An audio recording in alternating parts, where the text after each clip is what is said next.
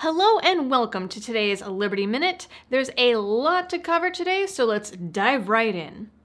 It seems Trump supporters aren't the only ones unhappy with Joe Biden's election. Antifa and BLM marched through the streets of Seattle yesterday following the inauguration, burning an American flag and yelling for the abolition of government. They reportedly vandalized an Amazon Go store by breaking windows and painting graffiti calling for the death of Jeff Bezos. They also damaged the courthouse and dumped trash on sidewalks. In Portland, Antifa members damaged the Democratic Party of Oregon building and marched with signs demanding revenge. Local police made several arrests on charges of peaceful protesting. Biden's inauguration otherwise went on without a hitch, though Lady Gaga did give off some serious Hunger Games vibes. May the odds be ever in our favor. However, the real star of the show was Bernie Sanders, who has already been memed to the moon and back for showing up to the inauguration in mittens and a puffy, non-formal winter coat. I actually didn't understand the problem with this because I, too, am a New Englander, and it is New England tradition to only own one winter coat. Meanwhile, former CIA Director John Brennan appeared on MSNBC yesterday to discuss the Biden administration's intelligence moves. He happily reported that the intelligence community is, quote, moving in laser-like fashion to try to uncover as much as they can about the pro-Trump insurgency that harbors, quote, religious extremists, authoritarians, fascists, bigots, racists, nativists, even libertarians. This will be one of the many pillars of Biden's policies for unity.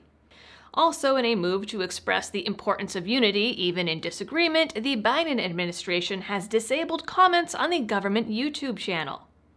Biden spent his first day as president signing in 15 executive orders ranging from climate change to racial equality, and also signed in 2 agency actions. His immigration orders included stopping construction of the border wall, reinstating DACA, providing an 8-year path to citizenship for 11 million undocumented immigrants, ending travel restrictions placed on Muslim countries, and ordered that undocumented immigrants be counted in the U.S. Census.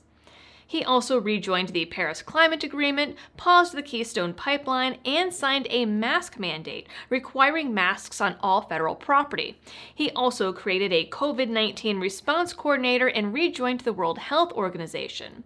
In other COVID measures, he extended the moratorium on student loans, evictions, and foreclosures, kicking the housing and student loan crash a few more months down the road. For some local to Boston news, courtesy of Turtle Boy Sports, Turtle Boy revealed that Congresswoman Ayanna Pressley has requested a 24/7 police detail at her home in Hyde Park, despite her calls to defund the police.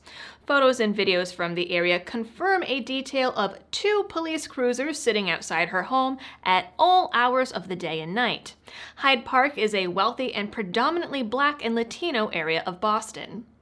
Twitter actually applied their rules somewhat equally yesterday after the official account of China's embassy in the U.S. tweeted that Uyghur women are, quote, baby-making machines that could only become more confident and independent in the country's internment camps. Twitter blocked the account and told Bloomberg on Wednesday that the action was taken as the tweet violated the company's policies against dehumanization. The original tweet was made on January 7th and needs to be deleted by the account owner in order to regain access.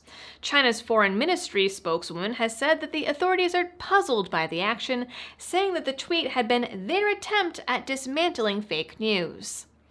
Despite claims that alt-tech media apps and sites such as Parler needed to be shut down due to sparking the January 6th Capitol riot, it's been revealed that much of the planning and organizing had actually been conducted on Facebook.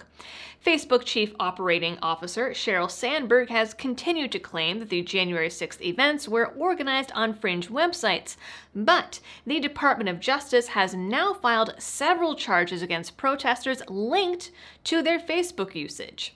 In fact, a criminal complaint filed against one protester on Wednesday revealed a search warrant for his private Facebook messages, as well as his Facebook IP log. Facebook has provided this information to the FBI. Those are all of yesterday's major news items. If you liked this video, please check out the rest of my channel where I have longer length videos as well as live streams every Tuesday at 9 p.m. and Fridays at 7 p.m. Thanks for tuning in, and I'll catch you on the next one.